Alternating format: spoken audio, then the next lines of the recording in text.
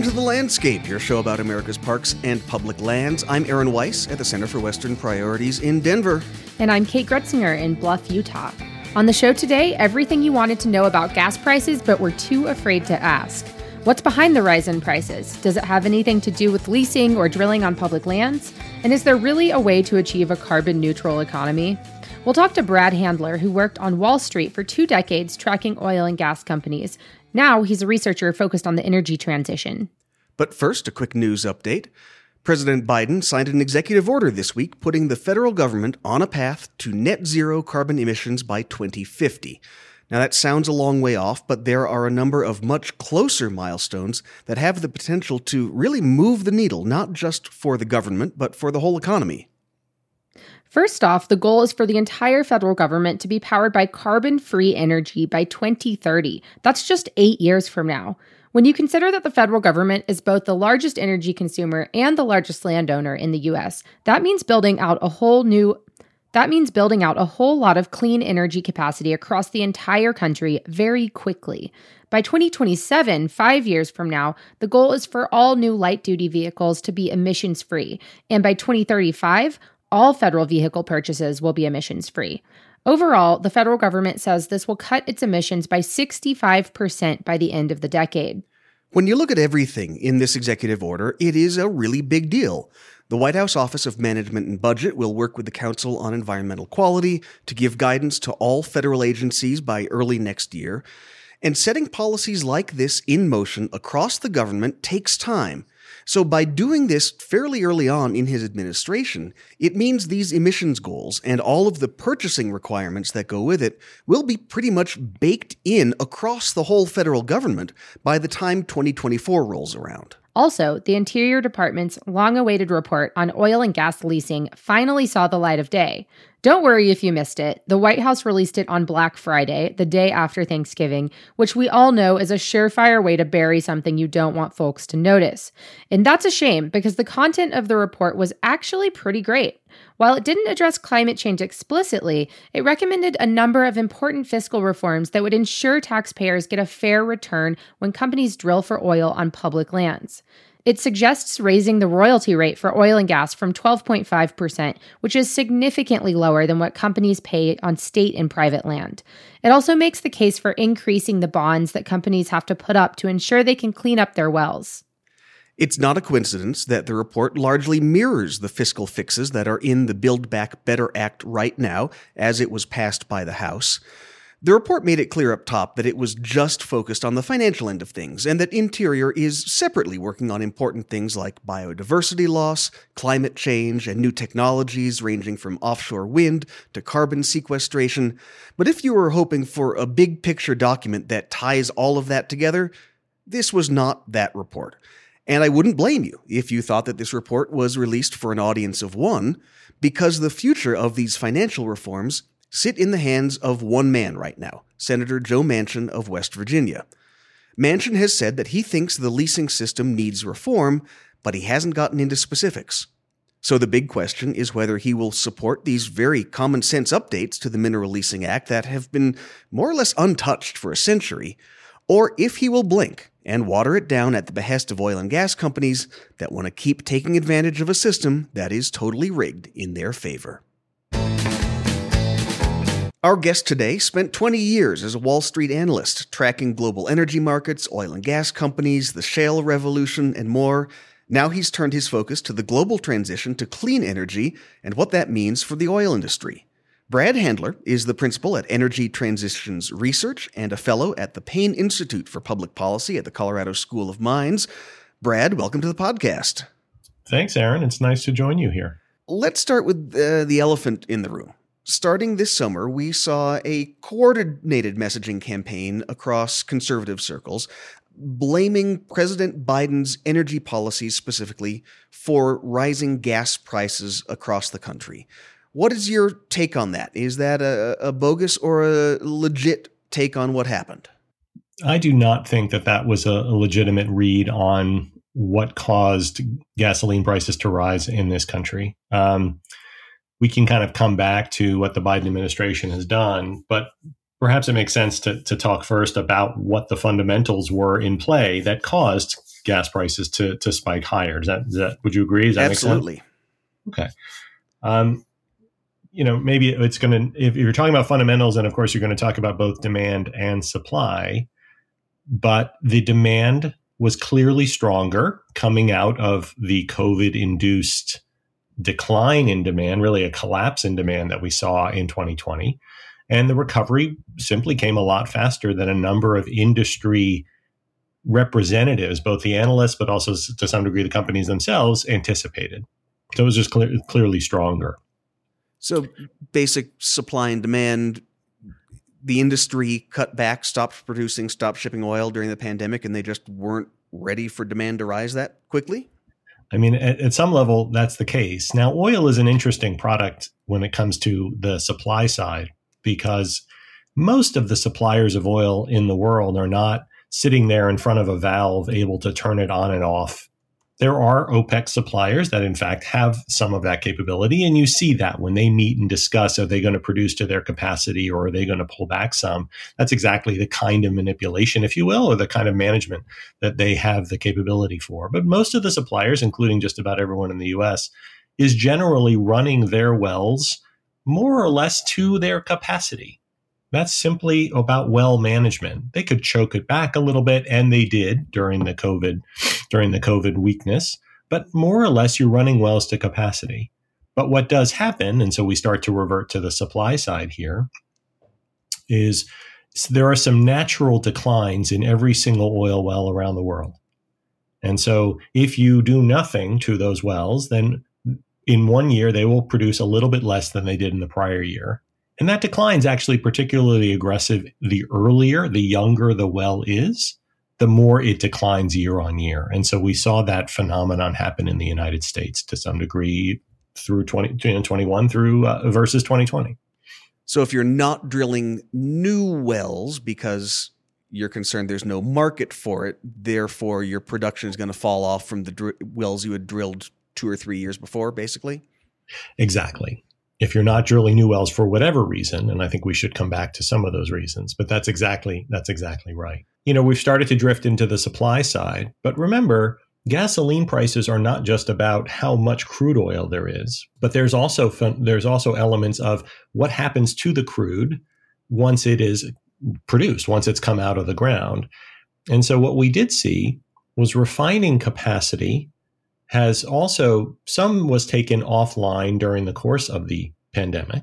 Part of that was a function, to some degree, that was a function of climate concerns. There were some inefficient and highly polluting, or highly emitting, I guess I should say, refining that was taken offline globally as oil companies thought harder about how do we reduce our global footprint, or our carbon footprint, I should say. So there was some element on the supply side, which was right up front, like we talked about upstream in terms of crude supply and how that was being controlled and what OPEC's decisions were around that and continue to be around that. And there's also some further downstream impact because some supply was taken offline as well. And so you had this confluence of tightening. And it was easy for them to do that during the pandemic because there was no demand for what they were taking offline that was really dirty to begin with. It makes sense. Exactly. Let's bring in our policy director, Jesse Prentice Dunn. Jesse, welcome back. And you've been, I know, spending a lot of time thinking about this and tracking what's going on with production. That's right. And Brad, you mentioned that particularly with a lot of these fracked wells, there's a decline in productivity. And that it's essentially kind of a treadmill. You have to keep drilling and producing new wells to keep supply at its rate. This week we got a couple of interesting data points. A story in The Guardian mentioned that oil profits have risen to about $174 billion. They're raking in cash. But when oil executives convened at the World Oil Congress down in Houston, it seemed like a lot of these profits are being plowed back into shareholder dividends rather than new production. So I guess my question to you is, it seems like there's money in the system, but folks are choosing not to prioritize new production. How does this impact prices and supply? Well, you're hitting on a really critical point, which is, if we back up a few months, demand is clearly stronger than the industry forecasted it would be. The industry gets the opportunity to respond to higher oil prices with more drilling. And many of the players in the industry, private actors, if you will, but the companies, and I'm not talking about national oil companies, but rather the privately owned one, even if they're publicly traded, but companies have the chance to respond. And what you're saying is exactly right, that by far and away, those companies, at least if they are beholden to public shareholders, are saying, no, we're not going to plow all of those additional earnings back into the oil field to raise production because our shareholders are telling us not to. Or some other stakeholders are telling us not to also, by the way, like lenders or banks and that sort of. So collectively, there is a message being sent to the oil industry, certainly in the United States, saying, be more cautious about how you proceed. Slow down. We will not reward you for pursuing growth. I was going to say, it feels like this is a reaction to basically the last decade when a lot of these companies built up enormous amounts of debt, and they're still kind of underwater. So their shareholders want to be taken care of. Very well put. So if you can rewind a little back to before the pandemic, this message was starting to percolate within the industry and on Wall Street in 2018, 2019. Oil prices had recovered, and yet the return on capital, indices like ROCE or return on investment, these were all very weak for the industry.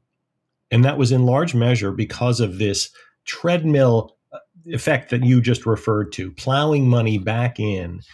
And the shale revolution had a lot to do with the motivating factor behind that. Discovering that we could, in fact, economically tap into these shale reserves, which the industry has known about for decades, but never had the technical wherewithal to get at them economically. So the discovery of how to do that, you guys have probably touched on this in other episodes, but through the advent of more efficient horizontal drilling, much larger and more effective hydraulic fracturing, these techniques and others really fostered this economic development of this product. And so the industry was moving very, very quickly down a learning curve, was able to expand very rapidly, in part because of access to capital. And so it was saying, keep feeding us this capital because it's going to pay off. Our cost of production keeps falling. We can keep taking this lower, but we need to pursue this relentlessly. And finally, all of the stakeholders I mentioned earlier just said, no, enough. You're now sitting with debt levels that are significantly higher than just about every other sector. So in 2019, they exited 2019 at about 2.5 times on a measure of debt to forward earnings. The rest of the industry was sitting at 1. Unless you were in some specific sectors like utilities where you had very locked in returns, right? And they have always been able to lever up. And so the stakeholders finally said stop. And that's exactly what you're seeing. So that it is a very normal promise now by these publicly traded oil companies that they will spend something like 60 to 70% of the cash that they bring in.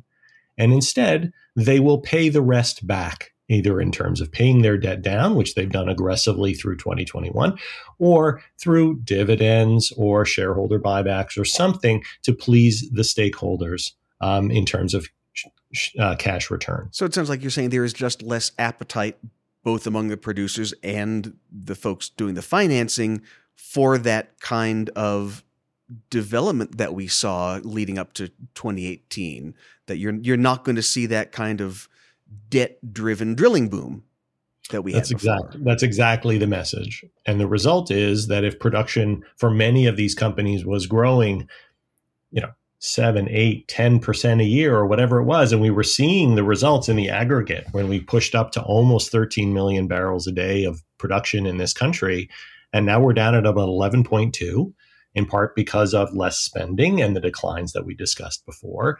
And none of the messaging coming out of the industry is that we're going to resume that rate of growth again. Rather, it will be low single-digit percentage growth, something along those lines. So does that just mean gas prices stay high? There are lots of other variables in that question.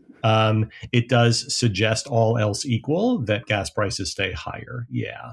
But as I think you probably know, at least for now, there is still a lot of spare capacity among the OPEC plus countries. And so their decision to very gradually return product to the market has had some bearing on this. And then there was also a bunch of other factors which wound up sort of drawing additional demand that may not be sustained. So we had I don't know what to call it other than a very weird weather summer, right? We had all over the world. And unfortunately, this seems like something we're going to just have to get used to. Weird is the new normal. Right. But there was this confluence of events such that there were, there was less wind and there was drought in Europe, for example. These have had incremental draws as countries have had to scramble for energy. They've had incremental draws on oil. If those don't persist, then you get a little bit of that oil back. You also have new refineries in China starting up. And so there are other factors that will offset your question, essentially. But all else equal, again, I'll repeat it. Yeah, there's a little bit less oil to work with at the start. Looking at global oil markets, then, we saw a letter Thursday morning from some members of Congress urging President Biden to continue to allow exports of U.S. oil. That didn't appear to be something that the president was actually thinking about changing anyway. But play out that theoretical for us. Let's say the U.S. was no longer exporting oil tomorrow. Would that actually lower gas prices here? What would be the effect, or is that just cutting off the U.S. in what is a global commodity market? Yeah, I think it's probably more the latter, but let me answer to the degree I can. So oil is not always the same. It has different chemical composition. And refining needs to take in that crude and crack it into various products. The fact of the matter is, U.S. refining has had to adjust a lot to taking in more Permian oil, which is much lighter. And when they describe lighter in terms of sulfur content as well as other hydrocarbon makeup. So it's already had to adapt to some degree. I'm not sure that if you didn't allow exports to, say, Asian refineries that have been established to really work with this very light Permian oil, I'm not really sure how much of a dent you'd wind up making in terms of gasoline supply in the U.S. Because of refining capacity? At the very least, it would take years to allow the industry to invest appropriately to handle, we're just going to have to handle having that much more U.S. really Permian oil. Does that make sense? Yeah. Oh, okay. I want to jump back, and we've kind of taken it as a matter of fact that gas prices are up, which they are obviously in dollar amounts. But when you take inflation into account, are gas prices all that high historically compared to the last 40, 50 years of gas prices in America? I guess it's a fair observation. There have clearly been periods where gas prices have been higher. I suppose I have to defer to the economists who generally suggest that and I feel like this has kind of been said without regard to other elements of inflation, but when gas prices hit $4, there seems to be some demand destruction. And folks actually start driving less. Yeah. And that seems to, so again, that's the prevailing view. I'm not really in a position to counter that. And I guess I'll say that seems to have been true over periods of time. Of course, we've now just gone through a couple of decades with very low inflation. So I suppose it's easy for me to sort of fall back into that mindset. But yeah, I don't, I presumably that's just, it's relevant for that. I want to ask about oil and gas leases, since that's obviously one of the things that we're focused on here on its public lands. We saw folks like the Western Energy Alliance claim that the rise in gas prices was due to the president's pause on new oil and gas leases, even though we saw new statistics this week. The Interior Department has still been issuing permits to drill at a breakneck pace, even as there was a pause on leasing. So what is that timeline then before, when a lease is offered today, let's say that 80 million acres that were offered offshore, 1.7 million acres of those actually leased, how long before those acres actually have an effect on production and gas prices in America? What's the lead up time? Yeah, I guess the answer is that it varies a fair amount. And I think one of the observations of the Department of Interior, which is a very fair one, is that so many of the leases are not capitalized on. They're not drilled on. They're not producing from those leases. And it's a lot of the commentary that's come out of the DOI has highlighted that, very cheap bidding, the bidding process, and then very cheap, the ability to buy or to buy these leases for $2 an acre, sort of extraordinarily cheap, very little commitment to do much about it once you've owned it, feeds into speculative activity, which is counterproductive and ties up land. And it's kind of hard to argue with that, honestly. But putting those aside, you have very small developers that are, or oil companies, right, that are entirely dependent on federal leasing access. And then you have much larger entities, publicly traded oil companies, which have a balance of private access and public. And although I can't give you data to support timing necessarily for one or the other, I think what is pretty clear is that there are some private entities that are saying we need this access or else our business, we see the end of our business, which would suggest that they're developing at a pretty brisk pace. And if New Mexico has been, the recent hub of activity as the Permian Basin has been developed in the Delaware part of the Permian, I know that there was very active development on the public lands there as well. So it's a fairly quick turn. I guess I can't help but then come back to kind of how you teed up the question initially, which is that it's really, really hard to see why anything that happened in 21 or any of the administrations, even the pause or the work that's been done by the DOI, has had any meaningful impact on the pace of development. The lead time isn't that short. Well, certainly not that short, but it's also, more importantly, I think, as the DOI has noted in some of what they've done. So they've approved, there's been more leases approved in the most recent fiscal year than at least the first 3 years of the Trump administration. A very brisk pace of approvals and access after what proved to be a very temporary pause in approving right at the beginning of the administration. The industry is sitting on some 9,600 permit approvals already, after having over 5,000 approved this year. And so there's no way to really point to limitations of access as being an issue when there's so much. I mean, many companies have commented they have years of drilling inventory already approved and set to go. So it's more that, I guess my objection might be the fundamentals, like tying those two together. I understand you're asking about timing, and that makes sense, but even just tying those two together just doesn't really jive. And I'll add a couple of data points here. In the sense, I think it's roughly 7 to 9% of U.S. oil and gas production that comes from public land. So we're talking about a fraction of the total. But when we're talking about leasing, when an oil company buys a lease, they generally have 10 years to start production and start producing on that. And if you take a look at government databases, a lot of leases that are in production date back to like the 40s, like World War II. These things can live on for generations. And so I think it's a bit disingenuous to say that recent restrictions in lease sales are somehow tanking the whole industry when they have, 70, 80 years of these leases, permits, approvals kind of banked. There's a lot for them to use. Basically, the answer so far is that nothing DOI has done is really impacted gas prices, or Biden for that matter. And so I'm curious, first of all, there were those headlines about Biden drilling in the National Petroleum Reserve or releasing gas from the National Petroleum Reserve.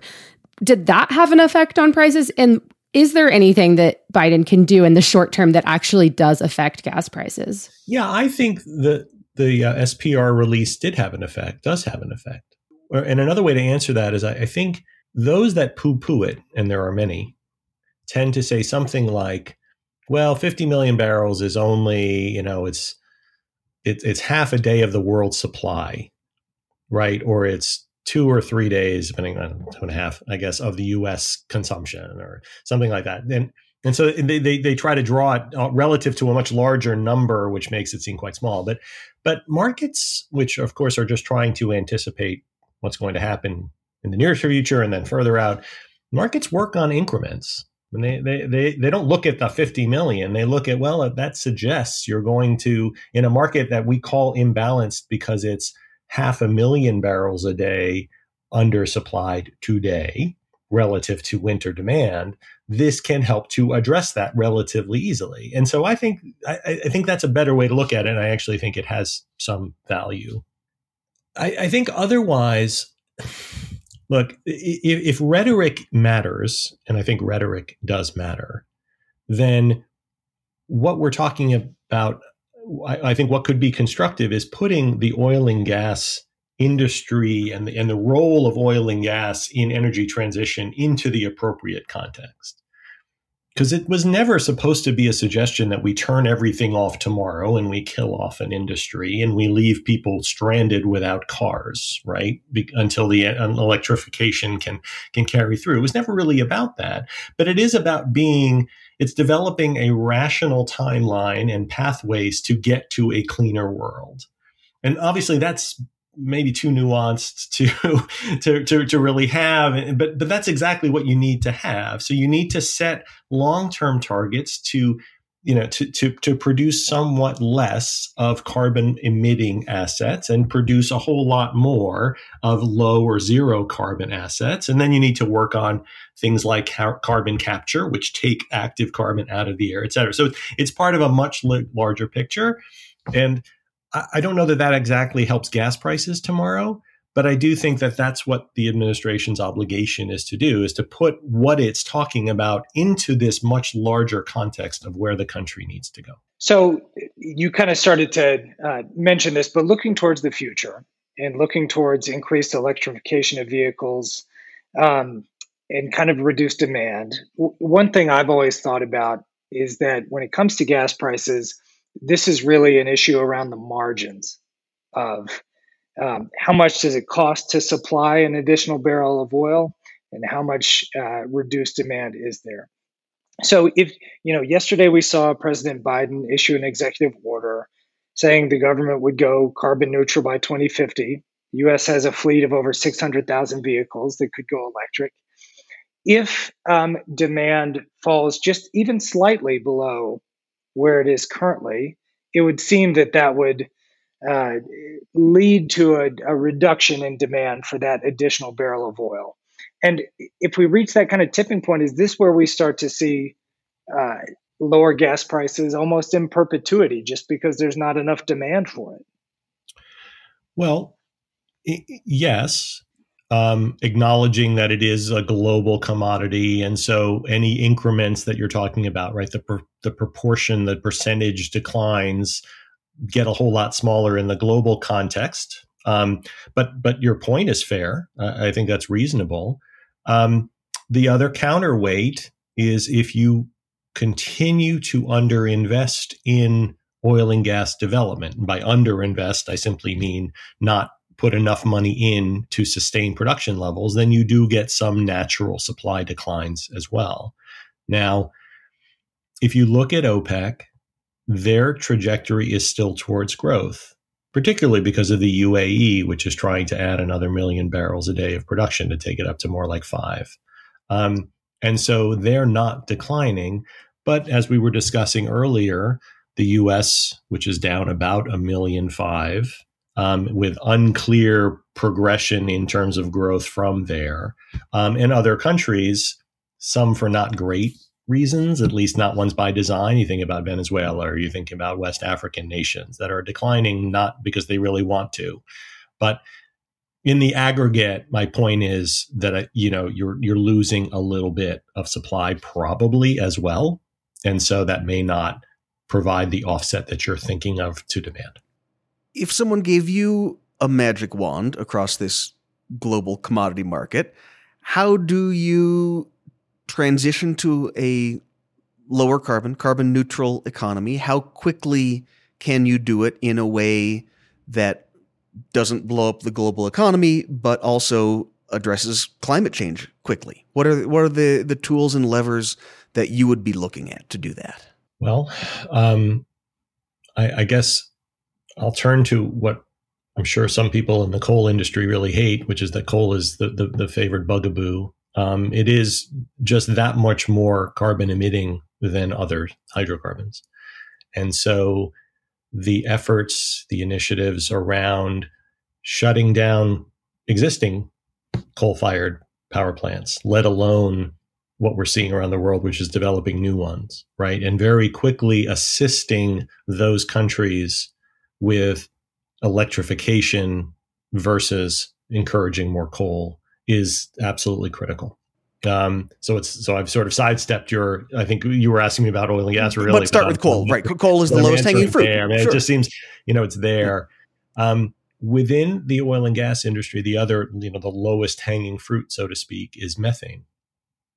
There is technically so much that can be done already. This is not new development. This is not new technology around methane detection and leak prevention and systemic approaches to stop flaring on a regular basis, which is that's a carbon thing. But just there's so much oil field management there that should be a given. And I think many in the industry recognize that. They recognize it either because their social license to operate may be contingent on it, or at least they feel like it is, or it's just the right thing to do. But I think there is a recognition of that. So those are big pieces of it.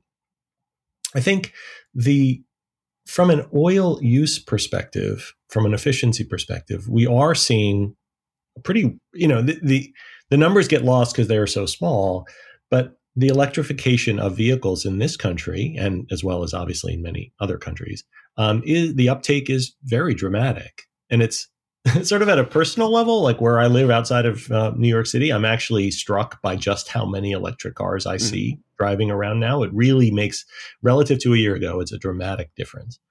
That probably has to matter. But we obviously need, and as I talk to my friends, they're like, yeah, but I can't, where am I going to, I don't want to get one of these. Where am I going to recharge? Right. Or I don't want to wait 40 minutes for a charge at a station. So there are all of the practical issues, many of which the administration is very well aware of and they speak to. But those, we need to continue to make it easier. I want to go back briefly. You mentioned the possibilities of carbon capture and storage. I have been extremely skeptical or bearish. The examples we have seen so far, including this, what was supposed to be a miraculous project in Mississippi, spent billions of dollars, and they literally blew it up this year because it just didn't work.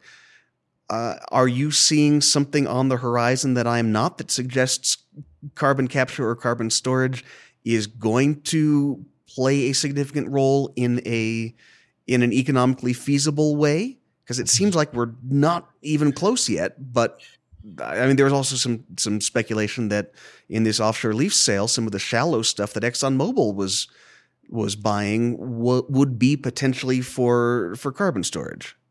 Right. We're certainly seeing larger pilot project type initiatives globally. Some of the stuff that's happening in Norway and the North Sea is particularly impressive. I have to better understand what, for example, Exxon is thinking about with this whole sort of Houston-centric project, which obviously is very large scale. I mean, of course, it's worth pointing out that you talk about the economics of something. We are, of course, inventing a market, right? Carbon has no value until we put a price on it. Very limited applications it has today, either for EOR or in some industrial applications, it has no value. So we are as a world saying, okay, we're going to give it value, and a reasonable number is X, whether that's $50 a ton or $100 a ton or something like that. In that context, I can be encouraging around the idea that it will have value, because if companies, let's just talk about carbon markets, right? If companies are serious about meeting net zero by 20X, 2030, 2040, 2050, then carbon reduction feels like it's an important part of how they get there. A willingness to pay into a market that gives value to carbon reduction is part of that. And so just as you're seeing in Europe with nationally mandated limits, markets, they're now paying 65 euros per ton of carbon. And so you're on your way intellectually to say, yep, this has value, and therefore there's room. Now, so you look at technologies, and I honestly probably have to refresh on kind of what the expected sort of economics would be around where technology sits today. My recollection is that direct air capture is still sort of way, your pilot projects, but no one's doing it. No one's doing it at a scale that's useful. So right, it needs $300 a ton at this point to make it. And although there's optimism, it just feels like it's really, really challenging. Whereas a lot of the other carbon capture stuff, because inherently you're capturing streams of gas that are a lot more concentrated than we have with direct air capture. So intuitively, it makes it seem like it should be a lot easier to get it done at a price that maybe is a lot more like $100 a ton, right? But again, I'm playing with the numbers a little bit just because I need to check. Overall, are you very optimistic, cautiously optimistic, or skeptical that we will, as a country, get there in the next 15, 20 years? Or do you think going fully carbon neutral by 2040, 2050 is still a long ways off, or is going to require some more resolve than we collectively have as a country politically? Yeah, I guess I'm unfortunately quite skeptical because it does. I like the idea of relying on markets and having therefore having sort of the private sector do a lot of the heavy lifting, but I don't think it can be done exclusively by the private sector. I think targets and limits need to be set, and that has to be done at a political level. And I'm afraid I just don't have the confidence that we're anywhere close collectively to appreciating that needs to get done. And therefore there's no political will. Jesse, Kate, anything else before we go? No, I was just going to say that's a pretty sad note to end on, but it's also true. I think that is where we will leave it then. Brad Handler is a fellow at the Payne Institute for Public Policy at the Colorado School of Mines. Brad, thank you so much for your time and your insight today. You're welcome. It was a pleasure talking to you guys. Now for some good news to help offset that gloomy prognosis. A new analysis by the Land Trust Alliance found over 61 million acres of private lands in the U.S. are now managed for conservation through nonprofit trust organizations.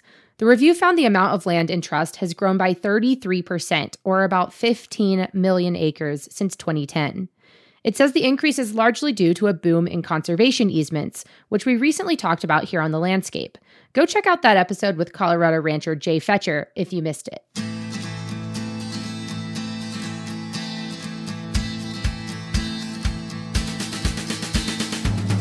And that'll do it for this episode of The Landscape. If you enjoyed what you heard here, please hit that share button, send us to your friends. This podcast makes an excellent Christmas gift, and it is totally free. Also, leave us a review on Apple Podcasts or Spotify. That's the best way for new listeners to find us. And keep those ideas for guests coming our way. Podcast at westernpriorities.org, or find me and Aaron on Twitter. On behalf of the whole team here at the Center for Western Priorities, thanks again to Brad Handler. I'm Kate Gretzinger. I'm Aaron Weiss, and we'll be back in a week or two.